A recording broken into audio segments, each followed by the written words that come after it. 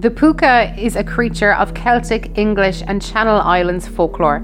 Considered to be bringers of both of good and bad fortune, they could help or hinder rural and marine communities. Puki can have dark or white fur or hair. The creatures were said to be shape changers that could take the appearance of horses, goats, cats, dogs and hares. They may also take a human form, which includes various animal features such as ears or a tail. The Puca may be regarded as being either menacing or beneficial. Fairy mythologist Thomas Keightley said notions respecting it are very vague, and in a brief description gives an account collected by Croker from a boy living near Killarney that old people used to say that the Pucas were very numerous long ago, were wicked-minded, black-looking bad things that would come in the form of wild coats with chains hanging around them, and that did much to harm unwary travellers. Also, little bad boys and girls were warned not to eat overripe blackberries because this was a sign that the Puca had entered them. One theme of the Puca's folklore is their proclivity for mischief. They are commonly said to entice humans to take a ride on their back, giving the rider a wild and terrifying journey before dropping the unlucky person back at the place from where they were taken from. This lore bears similarities to other Irish folklore creatures such as the Dina Maha, the good people, or the Slua Shi, the fairy host, and is said to target humans on the road or along their regular passes. These human encounters of the Puca tend to occur in rural, isolated places far from settlements or homes. While Puca stories can be found across Northern Europe, Irish tales specify a protective measure for encountering a Puca.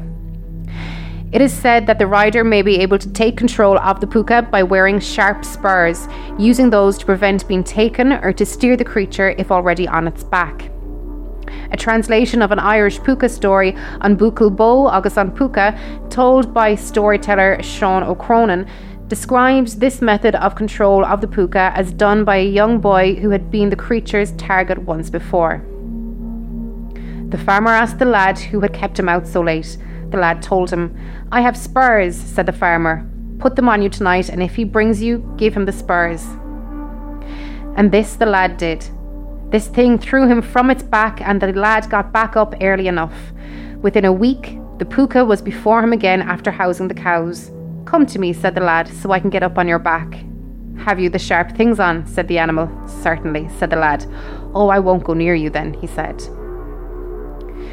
The protective power of the sharp things, as they are always referred to by the Puca in the tales, may stem from the Irish belief that cold iron has the ability to ward off the supernatural. In contrast, the Puca is represented as being harmful to farmers by Lady Wilde, who relates the following tale.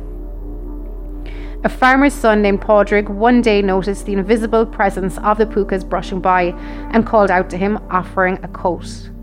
The Puca appeared in the guise of a young bull and told him to come to the old mill at night. From that time onward, the Puca came secretly at night and performed all the work of milling the sacks of corn into flour. Padraig fell asleep the first time, but later concealed himself in a chest to catch sight of them, and later made a present of a fine silk suit. This unexpectedly caused the Puca to go off to see a little of the world and cease its work. But by then, the farmer's wealth allowed him to retire and give his son an education. Later, at Padraig's wedding, the Puca left a gift of a golden cup filled with drink that evidently ensured their happiness. Another example of the Puca as a benevolent or protective entity comes in tales where the creature intervenes before a terrible accident or before the person is about to happen upon a malevolent fairy or spirit. In several of the regional variations of the stories where the Puca is acting as a guardian, the Puca identifies itself to the bewildered human. This is particularly noteworthy as it is in contrast to the lore of many other folkloric beings who guard their identities or names from humans. There are stories of some Puki being bloodthirsty and vampire-like creatures. Other stories even say some are man-eating beings, hunting down and killing and eating their victims. According to legend, the Puca is a deft shapeshifter capable of assuming a variety of terrifying or pleasing forms. It can take a human form, but will often have animal features such as ears or a tail. As an animal, the puca will most commonly appear as a horse, cat, rabbit, raven, fox, wolf, goat, goblin, or dog. No matter what shape the puca takes, its fur is almost always dark. It most commonly takes the form of a sleek black horse with a flowing mane and luminescent golden eyes. If a human is enticed onto a puca's back, it has been known to give them a wild ride. However, unlike a kelpie, which will take its rider and dive into the nearest stream or lake to drown and devour them, the puca will do its rider no real harm. However, according to some folklorists, the only man ever to ride the puca was Brian Boru, High King of Ireland, by using a special bridle incorporating 3 hairs of the puca's tail. The puca has the power of human speech and has been known to give advice and lead people away from harm. Though the puca enjoys confusing and often terrifying humans, it is considered to be benevolent. Certain agricultural traditions surround the puca. It is a creature associated with Samhain, a Goidelic harvest festival when the last of the crops are brought in.